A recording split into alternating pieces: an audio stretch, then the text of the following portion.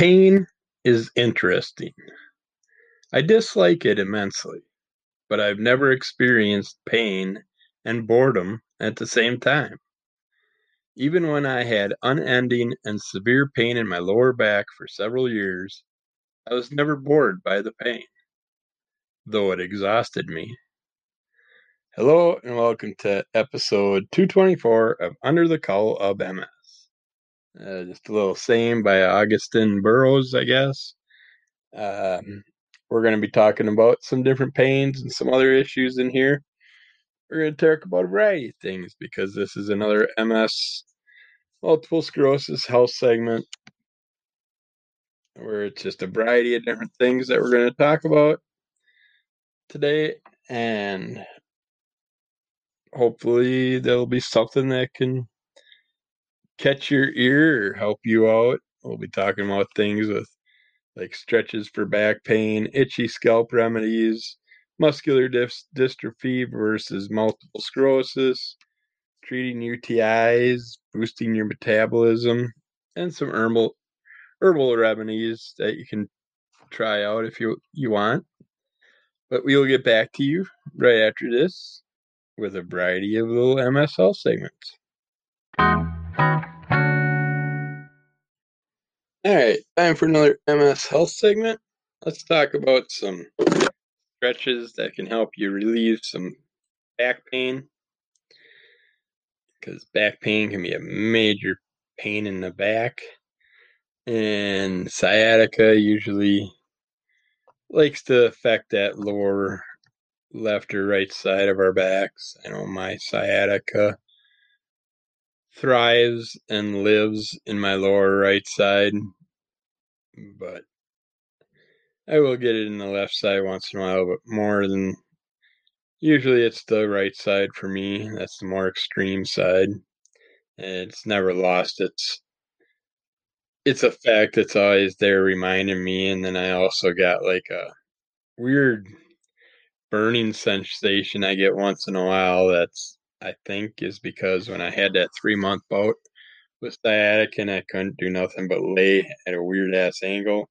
I was doing the ice and heat therapy, ice 15, heat 15, ice 15, heat 15 to try and relieve it, all the issues along with it. And I now have this burning sensation, like I'm guessing like a frostbite feeling, a freezer burn type thing that I probably caused by using too much ice. And I know there were times where I fell asleep while using it.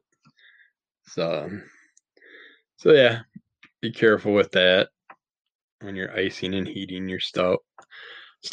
But uh, lower back pain is an incredibly common condition that can be relieved or prevented with regular exercise and stretching. So some simple ones you can do: the knee to chest. This one can help lengthen your lower back, relieving tension and pain. To perform it, basically lie on your back with your knees bent and your feet flat on the floor.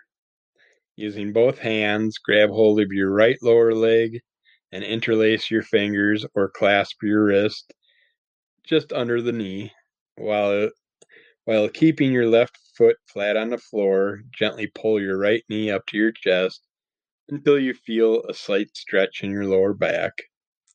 Hold your right knee against your chest for 30 to 60 seconds, making sure to relax your legs, hips, and lower back.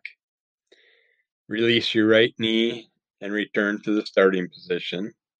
Repeat steps 2 to 4 with your left leg. Repeat 3 times for each leg. And then to make it a little more difficult, you can simultaneously bring both your knees to your chest for 15 to 20 seconds. Do this 3 times, separated by 30 seconds of rest. And I'm just giving you their suggestions of amounts of times to do it. I suggest doing whatever you can, however you can, without straining yourself and pulling a muscle and hurting yourself. but just take that into consideration and work around your body, listen to your body, and then eventually maybe you'll build up to where you want to be and be kicking off, going at it, no problems down the road, hopefully. Perform the knee to chest stretch by lying on your back and pulling and then holding one or both knees to your chest. That's basically what you're doing. And there's trunk rotation stretch, which can help relieve tension in your lower back. It also works your core muscles, including your abdominals, back muscles, and the muscles around your pelvis, and kind of helps to loosen things up. To perform it, I cannot say perform today. Lie on your back and bring your knees up towards your chest so your body is positioned as if you're sitting in a chair. Fully extend your arms out to your sides with your palms face down on the floor, keeping your knees together and hands on the floor. Gently roll both bent knees over to your right side and hold for 15 to 20 seconds. Then return to the starting position and repeat step 3 on your left side, again holding for 15 to 20 seconds. Then just repeat this 5 to 10 times on each side. Basically, you're performing the trunk rotation stretch by keeping your knees together up towards your chest, gently rolling your knees to each side and holding the position. And then we have the cat-cow stretch. This one is a useful exercise to help increase flexibility and ease tension in your lower back and core muscles. It's a good kind of like release type stretch. Perform the cat-cow stretch. Get onto your hands and knees with your knees hip width apart. This is the starting position. Arch your back by pulling your belly button up towards your spine, letting your head drop forward. This is the cat portion of the stretch. Hold that for 5 to 10 seconds. You should feel a gentle stretch in your lower back. Turn to the starting position, and then raise your head up and let your pelvis fall forward, curving your back down towards the floor. This is the cow portion of the stretch. Hold for 5 to 10 seconds. Then return to your starting position and repeat the cat-cow stretch 15 to 20 times or whatever you can do. You can also perform this in a chair with your feet flat on the floor and your hands on your knees, making it perfect for sneaking in a few stretches at work. Basically, perform the cat-cow stretch by arching your back for the cat pose, then letting your pelvis fall forward for the cow pose. And then we got the pelvic tilt. Let's do the pelvic thrust. The pelvic tilt exercise is a simple yet effective way to release tight back muscles and maintain their flexibility. To perform it, I'm just going to start saying to do it. That word just 0 for 3 now. Lie on your back with your knees bent, feet flat, and arms by your sides. The natural curvature of your spine will lift your lower back slightly off the floor. Gently arch your lower back and push your stomach out, stabilizing the core. Hold this for 5 to 10 seconds, then relax. Push your pelvis slightly up towards the ceiling. Your pelvis should not leave the floor while tightening your abdominal and buttocks muscles. In doing so, you should feel your lower back pressing to the floor. Hold this for 5 to 10 seconds, then relax. Start with 10 to 15 repetitions or whatever you can do daily, and build it up to 25 to 30. Basically, you're flattening your stomach against the floor by tightening your abdominal muscles and tilting your pelvis towards the ceiling. It's not too hard. And it feels good. All these stretches are just great for loosening up the muscles. Let's try a seat forward bend. Tight Tight hamstrings, the muscles located at the back of your thighs, are thought to be a common contributor to lower back pain and injuries. The seat forward bend stretches those hamstring muscles to relieve tightness and release tension in your spine. To perform this, hey, I said it. Forgot to say to do. Actually worked out.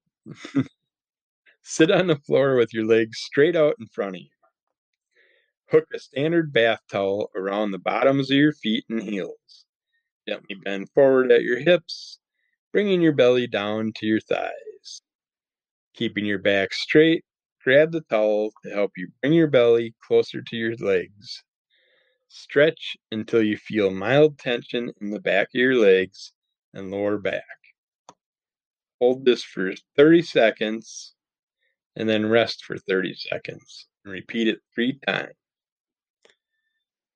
You can increase or decrease the tension of this stretch by grabbing the towel closer or farther from your feet. As you become more flexible over time, you can increase how long you hold the stretch or reduce the time between stretches.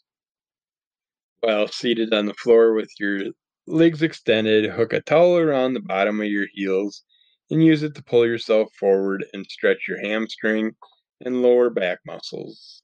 Basically what you're doing. And then when we had the flexion rotation. The flexion rotation exercise helps stretch your lower back and buttocks. To perform the flexion rotation exercise, hey, I'm getting this perform shit down. Yeah. Not even paying attention that I'm doing it right. If I keep talking about it, I'm going to start screwing up again. Lie on your right side with both legs straight. Bend your left leg, hooking your foot behind your right knee. Grasp your left knee with your right arm. Place your left hand behind your neck. Slowly rotate your upper body backwards by touching your left shoulder blade to the floor. You should feel a mild stretch in your lower back. Repeat the rotation stretch 10 times, holding each stretch for 1 to 3 seconds before slowly moving out of the rotation. Repeat steps 1 to 6 on your left side. Basically, repeat all the steps on your left side. Basically, with your leg bent and foot hooked around your other knee, slowly rotate your upper body backwards by touching your shoulder blade to the floor until you feel a mild stretch in your lower back. And definitely don't overstretch any of these muscles because then you might end up with back pain. You don't want that. We have the supported bridge. Use a foam roller or firm cushion to perform the supported bridge. It helps decompress your lower back through supported elevation. And maybe a good stiff pillow might help. But to perform it, lie on your back with your knees bent and feet flat on the floor. Lift your hips and place a foam roller or firm cushion underneath them. Completely relax your body into the support of the floor and the foam roller or firm cushion. Hold this for 30 to 60 seconds and repeat 3 to 5 times, resting 30 to 60 seconds between sets. You can increase the stretch in your lower back by extending one or both legs from their bent position if you would like to increase it. Basically, after positioning a foam roller or pillow underneath your hips, relax your entire body. And then we got one final one, the belly flops. Similar to the supported bridge exercise, the belly flop exercise uses a rolled towel to decompress your lower back through supported elevation. Form it. Roll up a towel or blanket lengthwise and place it horizontally in front of you. Lie front side down over the towel or blanket so that your hip bones are pressing into it. Completely relax your body You can turn your head to either side. Stay in this position for 1 to 2 minutes and repeat 1 to 3 times, resting 30 to 60 seconds between sets. Basically, lie front side down on a rolled up towel or blanket that's positioned under your hip bones and relax your entire body. And these are my kind of exercise. Lower back pain is a painful condition that affects many people. Regular physical activity and stretching are proven ways to help reduce lower back pain and prevent it from returning. The trunk rotation, pelvic tilt, and supported bridge are just a few exercises that will help soothe lingering lower back pain. So try them out. Keep the monster at bay. Keep them off your back. And we'll get back to you with more stuff soon.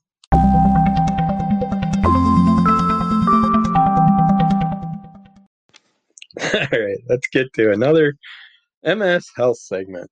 Today, let's talk about itchy scalp.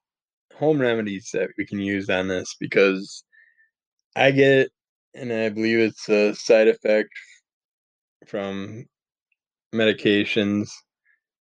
It doesn't happen all the time to me. It'll happen certain parts of the year or whatever, and I'll get it so bad where I'll get it scabby and stuff from scratching at it. And I know that with this Mavenclad medication that I'm starting, that there are some people that have a lot of dry, itchy scalp issues with it. So I thought this was a good thing to look into. And basically, it's also known as scalp pruritus, known as itchy scalp, is a common condition. There's a wide range of causes. Dandruff and an inflammatory skin condition called seborrheic dermatitis are the most common causes of itchy scalp. Seborrheic dermatitis can be the result of stress, seasonal changes, fluctuating hormones, or an overgrowth of yeast on the skin. Dandruff can be caused by scalps that's too dry, oily hair, and a variety of skin conditions. Other causes of itchy scalp can include autoimmune disorders such as psoriasis, fungal infections such as Tinea capitis or ringworm, allergic reaction to a product such as hair dye, eczema, atopic dermatitis, head lice, stress or anxiety, diabetes, and herpes zoster or shingles, which herpes zoster is a thing brought up with the Mavenclad also. So I'm kind of curious if those people were dealing with that type of issue. But now I know to mention that to them. Some causes of itchy scalp require medical treatment, so check with your doctor. If your symptoms last longer than a week, include pain, sores, or swelling, include itching so intense it interferes with your ability to sleep or function. There are multiple home remedies which may be effective for itchy scalp that don't require medical treatment. Those are the things we're going to talk about here, but definitely talk to your doctor. It could be a side effect of some medication or some other serious issue, so check into that.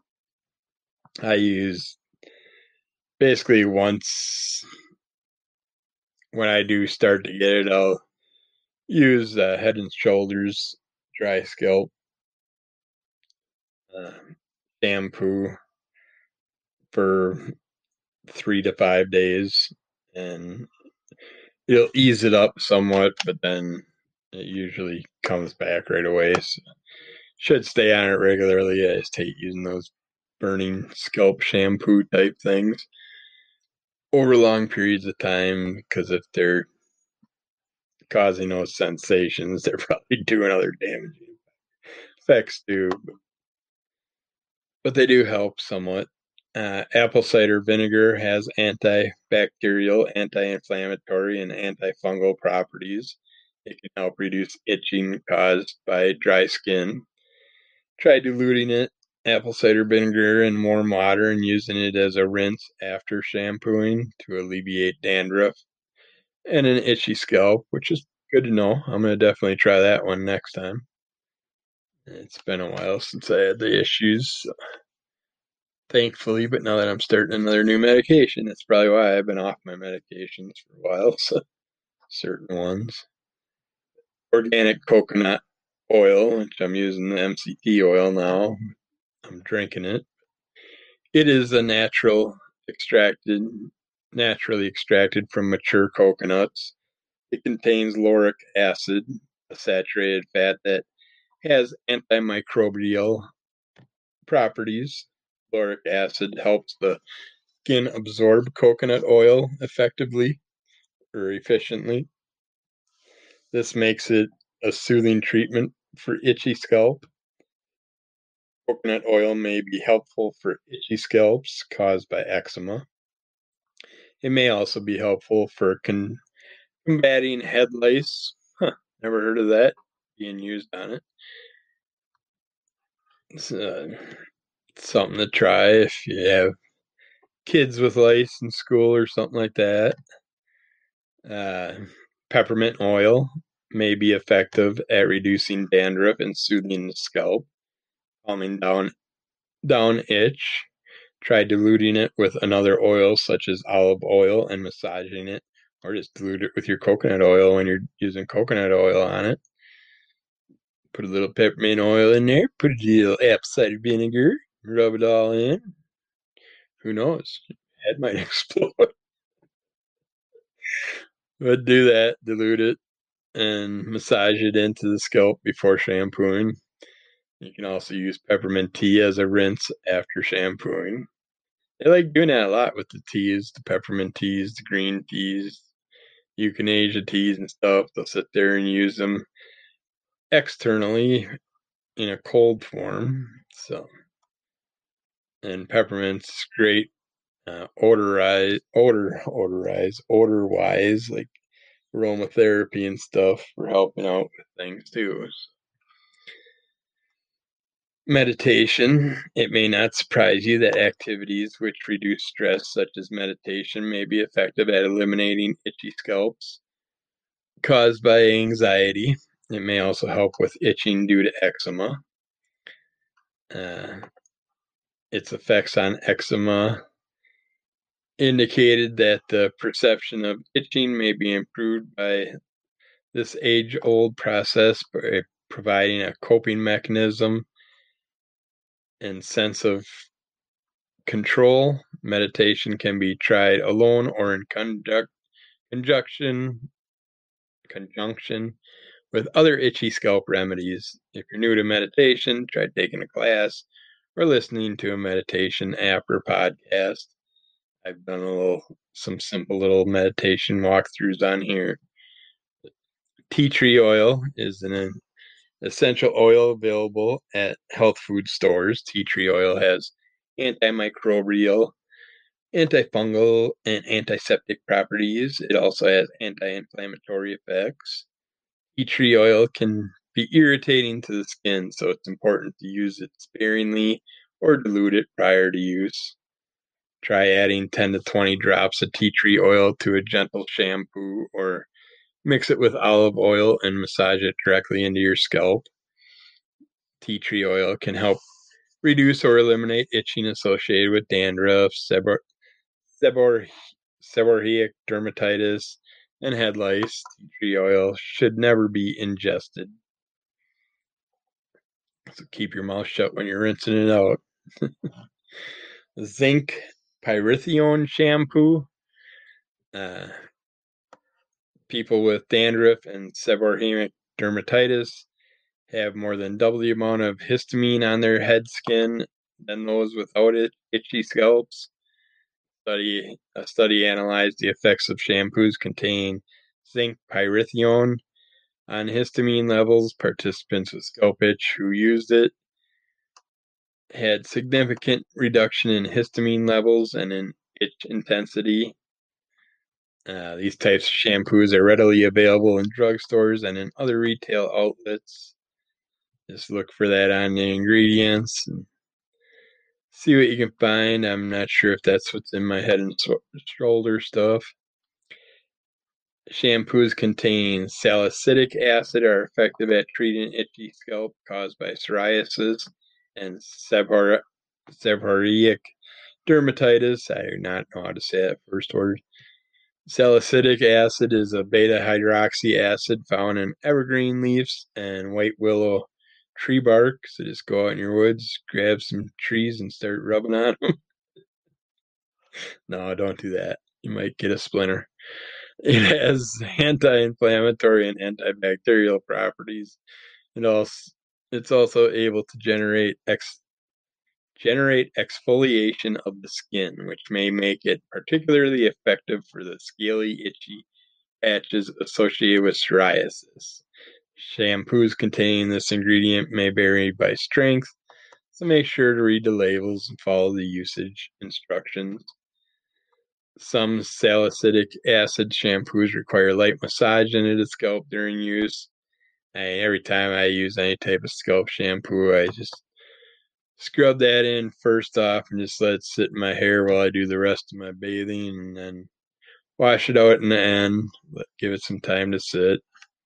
And some I've tried in the past too. You actually had to put in pre-shower and just let it sit for like a half hour or whatever, 15 minutes, and then go wash it out. But ketoconazole ketoconazole is a broad-spectrum antifungal agent effective at reducing Malassezia yeast. This is a fungus which may become overabundant on the scalp and cause malassezia, folliculitis, or scalp psoriasis.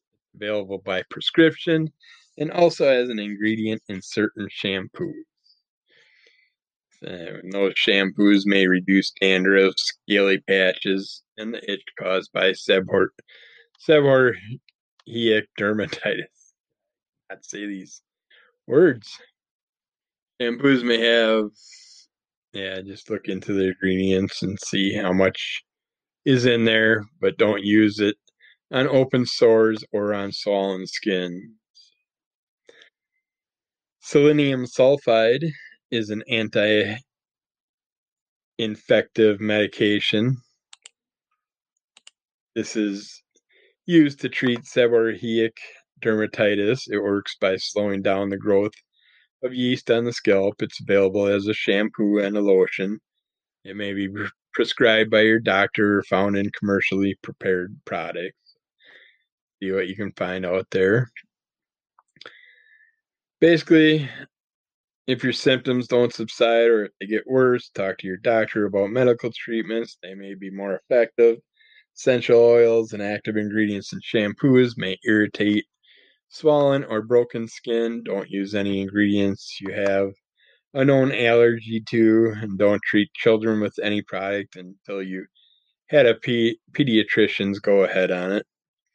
Scalp itch is a common complaint with multiple causes.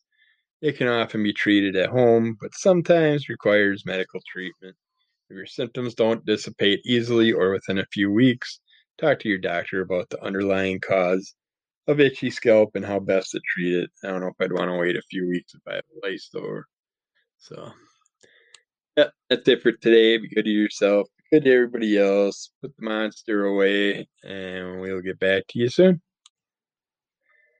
Yeah, let's get into another MS health segment.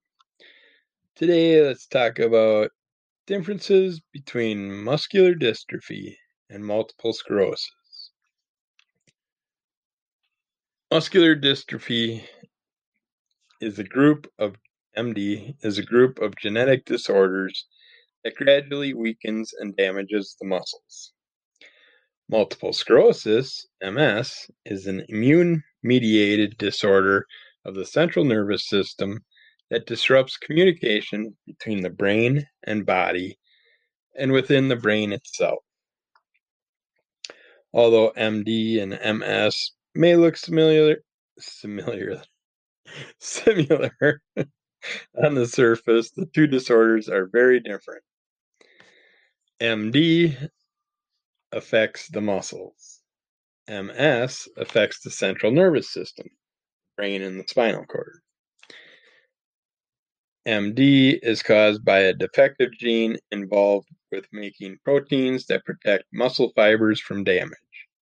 MS cause is unknown.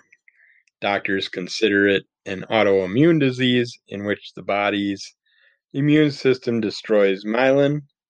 This is a fatty substance that protects brain and spinal cord nerve fibers. MD is a cover term for a group of diseases, including Duchenne muscular dystrophy, Becker muscular dystrophy, Steinhart's disease, myotonic dystrophy, myotonic dystrophy. Gotta make these things so complicated. Ophthalmoplegic muscular dystrophy, limb-girdle muscular dystrophy, facioscapulohumeral muscular dystrophy, congenital muscular dystrophy, and distal muscular dystrophy. I know I'm saying a lot of those wrong.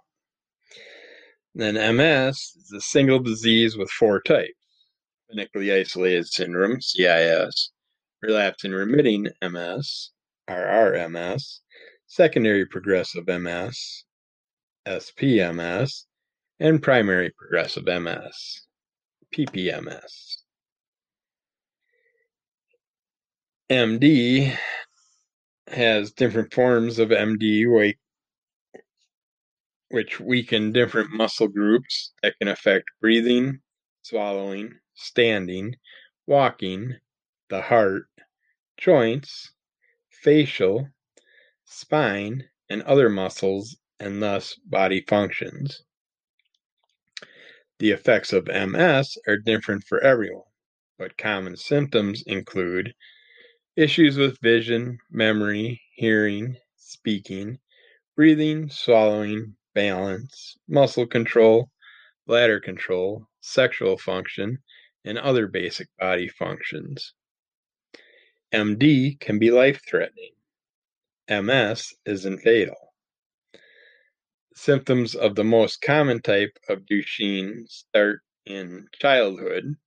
Other types can surface at any age from infant to adult with MD. With MS, according to the National MS Society, the average age of clinical onset is 30 to 33 years old, and the average age of diagnosis is 37. MD is a progressive disorder that gradually worsens. With MS, there can be periods of remission. MD has no known cure, but treatment can manage symptoms and slow progression. MS has no known cure, but treatment can relieve symptoms and slow progression. Basically, due to the similarity of some of these symptoms, people might confuse muscular dystrophy, MD, with multiple sclerosis, MS. The two diseases, however, are very different from how they affect the body. MD affects the muscles, MS affects the central nervous system. While MD is life-threatening, MS is not. At this point in time, there's no known cure for either condition, but treatment can help manage symptoms and slow disease progression. Many diseases have many similarities, but we all have to deal with all our own wonderful outcomes that come along with whatever we have to work with. That's it today. Quick little one. Just talking about some things comparison-wise, and we will get back to you with more goodies soon. Be good to yourself, be good to everybody else, and put the monster in a box. And keep it down the stairs. Talk to you later.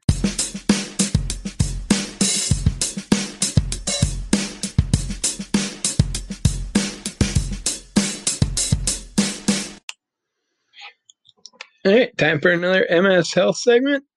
Let's talk about some treatments you can do for UTIs urinary tract infections without antibiotics. Basically, a urinary tract infection can knock you off your feet. They suck. They hurt. Uh, they can they occur when bacteria enters the urinary tract and multiplies.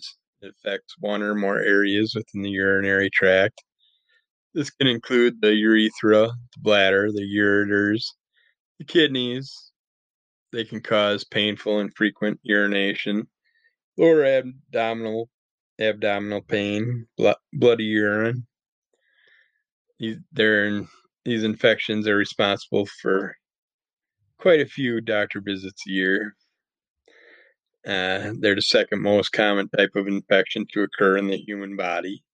They occur more often in women, but can affect men too. Women have a shorter urethra, so it's easier for bacteria to enter the bladder. Urinary tract infections in men are often related to an enlarged prostate, benign prostate hypertrophy, blocking the flow of urine. This allows bacteria to have an easier time occupying the urinary tract. Uh, 40 to 60% of women will have at least one UTI in their lifetime. In most cases, the bacterium Escherichia coli is the cause of the UTI. E. coli is normally found inside the intestines. When confined to the intestines, it's harmless, but sometimes it gets into the urinary tract and causes an infection. Sex may trigger a UTI in women. This is because intercourse can move bacteria from the anal areas to near the opening of the urethra. Women can lower their risk of infection by cleaning the genital area before any sexual activity and by urinating afterward. Sorry, my speech is just going downhill. Using spermicides, diaphragms, and condoms also raises the risk of a UTI. The risk is higher in people with a weakened immune system as well.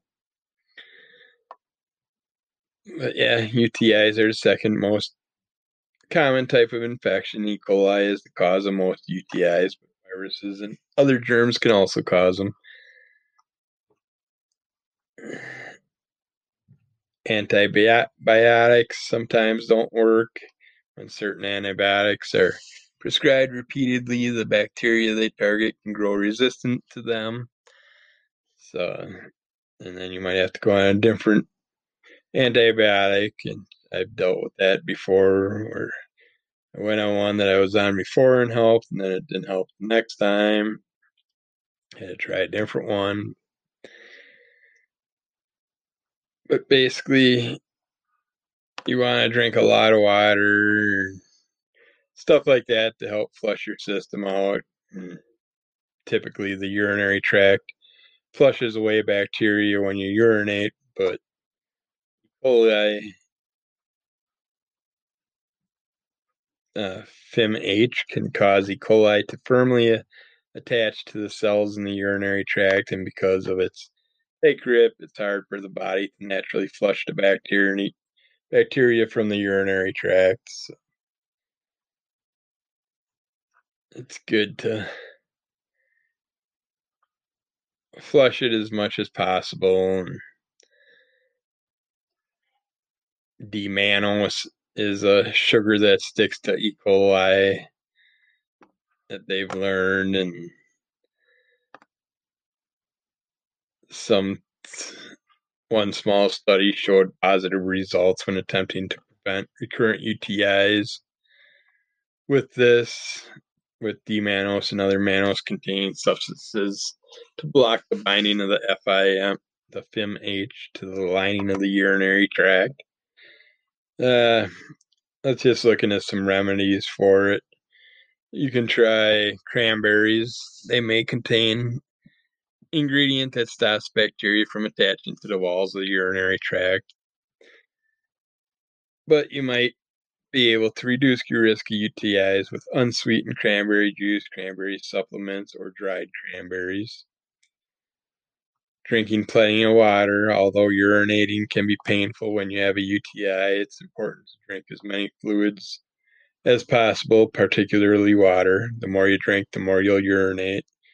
Urinating helps flush the harmful bacteria from the urinary tract. Holding your urine or ignoring the urge to urinate can allow bacteria to multiply in your urinary tract. As a rule of thumb, always use the bathroom when you feel the urge. And you gotta go, you gotta go. Probiotics promote healthy digestion and immunity. They also may be effective in treating and preventing UTIs. With a UTI, bad bacteria replace good bacteria in the vagina, especially those of one group called Lactobacillus. Probiotics can restore good bacteria and might reduce recurrence of the UTIs. Increasing your intake of vitamin C may help prevent a UTI. Vitamin C strengthens the immune system and may help acidify the urine to prevent infection. Basically, UTIs are painful, but with treatment, you can overcome an infection and prevent recurrent infections. Talk to your doctor if you have symptoms of a UTI. With proper treatment, you should begin to feel better in a few days.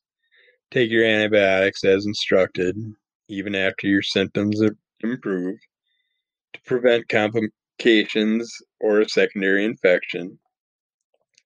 The UTI doesn't resolve after antibiotic treatment, or you end up with multiple episodes of a UTI. Your doctor will likely do further testing.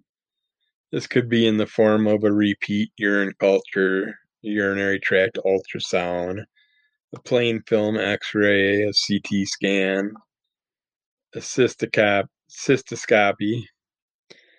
or your urodynamic testing. You may be referred to a urologist depending on the severity of your UTI or if you have chronic infections.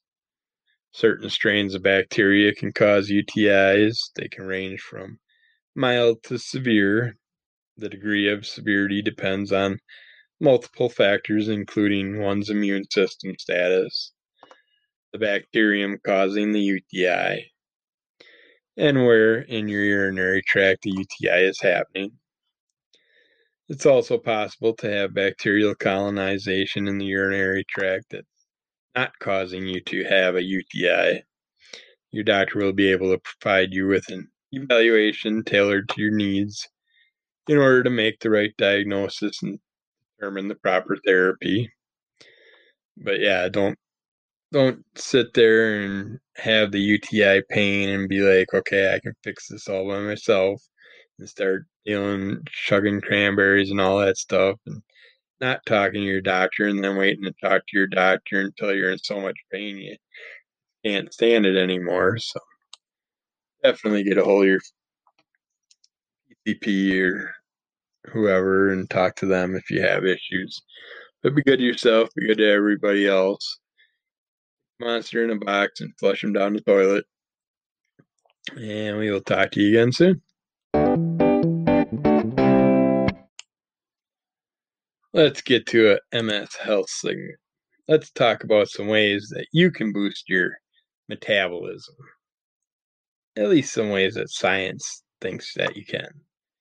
Metabolism is a term that describes all the chemical reactions in your body. These reactions keep your body alive and functioning. However, the word metabolism is often used interchangeably with metabolic rate, or the number of calories you burn. The higher it is, the more calories you burn, and the easier it is to lose weight and keep it up. Having a high metabolism can also give you energy and make you feel better. Here's some ways you can try and increase your metabolism. Eat plenty of protein at every meal. Eating food can increase your metabolism for a few hours. This is called thermic effect of food, TEF. It's caused by the extra calories required to digest, absorb, and process the nutrients in your meal. Basically, eating more protein can boost your metabolism so that you burn more calories, and it can also help you eat less. Water can help you lose weight and keep it off. It increases your metabolism and helps fill you up before meals. But studies have shown that drinking cold water can help because your body has to burn calories to get that water to your body's temperature. So that's a thing to consider instead of drinking this room temperature water. Always throw some ice in there or heated water. Your body has to burn calories to cool it down to your body's temperature also. High intensity interval training involves quick and very intense bursts of activities. It can help you burn more fat by increasing your metabolic rate even after your workout has finished. But take into consideration if you have MS and doing high intensity workouts may cause more problems. So listen to your body and work around that. But mixing up your exercise routine and adding in a few high intensity workouts can boost your metabolism and help you burn fat. It's always good to change up your exercise routine, anyways, and change things up. Otherwise, you'll plateau and just your body will be so used to it. It'll be like having a job and it won't consider it exercise after a certain point, in my opinion. Lifting weights is important for building and retaining muscle. Higher amounts of muscle will result in a higher metabolism. And you can find great ways to incorporate weights into your workout online. Sitting for a long time burns few calories and is bad for your health. Try to stand up regularly or invest in a standing desk. Which hopefully someday I can get a standing desk company to sponsor me. Drinking green tea or oolong tea may increase your metabolism. These teas may also help you lose weight and keep it off. Green tea has lots of other benefits for you also. So eating spicy food could be beneficial for boosting your metabolism and help you maintain a healthy weight. Spicy food, if you can handle it, has lots of beneficial things to it and great for if you're working with weight loss. Lack of sleep can decrease the number of calories you burn, change the way you process sugar, and disrupt your appetite regulating hormones. So get a good night's sleep. Shut those blue lights off an hour before bedtime so your brain isn't constantly active when you're trying to fall asleep. Drinking coffee can significantly increase your metabolism and help you lose weight. Just don't overdo it. Keep to a few cups or less. And you don't need to add all that sugary shit to it. Keep them black. Replacing other cooking fats with coconut oil may help boost your metabolism slightly. Coconut oil is so easy and simple and good to cook with. And I started doing the MCT oil and I'm enjoying that. So making small lifestyle changes and incorporating these tips into your routine can increase your metabolism. Having a higher metabolism can help you lose weight and keep it off, while also giving you more energy. So take those things into consideration, try some out, and see if it helps you at all. And we will get back to you with more information sometime soon. Be good. Be good to everybody. And get that monster out of your life.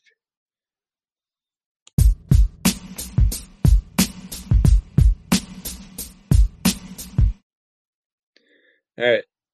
MS health segment time. Let's find out where the herb's at. Got the herb. Let's talk about some herbal remedies. See if you've heard of any of these. What about calendula? Calendula officinalis. Calendula is also known as pot marigold. It's a centuries-old antifungal, antiseptic, wound-healing ally. Petals of these cheerful yellow and orange daisy-like flowers lend skin-soothing properties to many natural cosmetics and diaper creams. Calendula is a freely receding annual that blooms all season long. It makes a lovely addition to your garden with full sun. Harvest the petals fresh. You can also dry entire blooms, which close in the evening before they form seeds. And then you got them for the future. And then something you may have used in salsa or whatever, or cooking. You got cilantro, Coriandrum sativum. Cilantro boasts a unique flavor that people either love or hate, and I am one that hates it. But I try and use it because I know of its benefits. But yes, I hate the taste of cilantro. I Every time I made salsas, I always left it out. But the leaves often garnish Mexican and Thai dishes. The seeds, known as coriander, are a prime ingredient in Indian curries. Ugh, they're also nasty. And I wanted to like them, but did not. No thanks. Few think of this plant as a medicinal herb, but research shows it's a powerful digestive aid and may be capable of removing heavy metals and other toxic agents from the body. Cilantro grows best in a cool, moist garden and will quickly bolt in hot weather. Look for slow bolt varieties from seed companies. So that way don't have so much you can't find a way to use it all. And at least it's nice because you can just plant like a couple plants and be good with it. A lot of these you can make a really nice looking garden with just a few of each of most of these plants, and they would grow very quickly to the point that you would have more than you could use, and you'd have to get into drying some and canning stuff. Lemon balm, Melissa officinalis. The oils, tannins, and bitters in the fragrant leaves and flowers of lemon balm have a relaxing antispasmodic effect on the stomach and nervous system. It may help fight off viruses such as herpes simplex when used topically. Lemon balm is tasty and gentle enough for children when prepared in teas or tinctures with a glycerin base. This calming and uplifting perennial makes a pretty patch of bright green in the garden and is a great plant to grow fresh. The dried herb loses some potency after 6 months. So you can also try lemon balm and peppermint infusion. And there are recipes that you may find online for that. That's a good combination. And speaking of peppermint, Mentha ex piperita. Spearmint and peppermint are familiar flavors in toothpaste and chewing gum. Both pack a powerfully refreshing zing, but then, uh, but reports have been out that peppermint provides stronger medicine than its more culinary cousin. When brewed as a tea, peppermint may relieve digestive discomfort such as indigestion and vomiting. It can also soothe sore muscles when applied topically as a liquid or a lotion. All mints spread rampantly in a moist garden. Consider growing each plant in its own large pot. Harvest the leaves just before flowering any longer, and they'll begin to taste bitter. And all mints are good, just regular mint. They all have benefits for you. Rosemary, Rosmarinus officinalis. Rosemary is the great reviver. The perennial woody herb stimulates energy and optimism and sharpens memory and concentration, bringing more oxygen to your brain. It's a wonderfully stimulating alternative to caffeine when you need that second wind. A row of these long-lived and drought-tolerant plants makes a beautiful, bee-friendly evergreen hedge. You may only need one plant in your garden. A little goes a long way. It smells so damn good. I love using rosemary when I'm roasting any type of meats. I'll cut holes in them and stuff fresh rosemary right into there. If you crush it up with a pestle and mortar and grind it in and add it to a little olive oil and then just stuff it in there. I like to mix that with some few other good herbs and some garlic and sea salt and then just press it right in and some black pepper and press it all right into the meat. It's awesome that way. Especially in pork. It goes really good with pork. Uh, Mullein, which is Verbascum thapsus. Mullein's soothing properties may heal bronchial respiratory infection. The thing I got to worry about with my new medication. Leaves are commonly added to cough formulas. Give this handsome and stately biennial plenty of space and stand back in wonder. The sturdy yellow flowered stem will emerge from within a rosette of thick, hairy leaves reaching skyward nearly 6 feet. So yeah, I've seen these fuzzy little leaves. They're pretty cool looking, but I also thought they're useless. We cut them out. Thyme, which I like adding with my rosemary. Thymus vulgaris. This ground covers delicate stems and tiny leaves, believe the tremendous power attributed to it by Europeans in the Middle Ages. Many believed in the herb's ability to heighten bravery and ward off nightmares. A lot of people went to war thinking that this herb was going to protect them.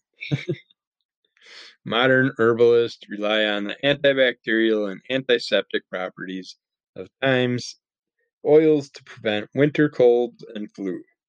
Many cultivars exist beyond the straight species, including sweet-tasting citrus varieties that are perfect tummy remedies for children. I want to try some of those. Lavender, another awesome smelling herb. Lavandula, long recognized for its sweet perfume, lavender also boasts medical benefits as a mild antidepressant that may also benefit your nervous system. According to some studies, add lavender oil to your bath to alleviate stress, tension, and insomnia. It's also used in creams to treat sunburns and acne. Woody lavender plants prefer hot, sunny, and dry environments.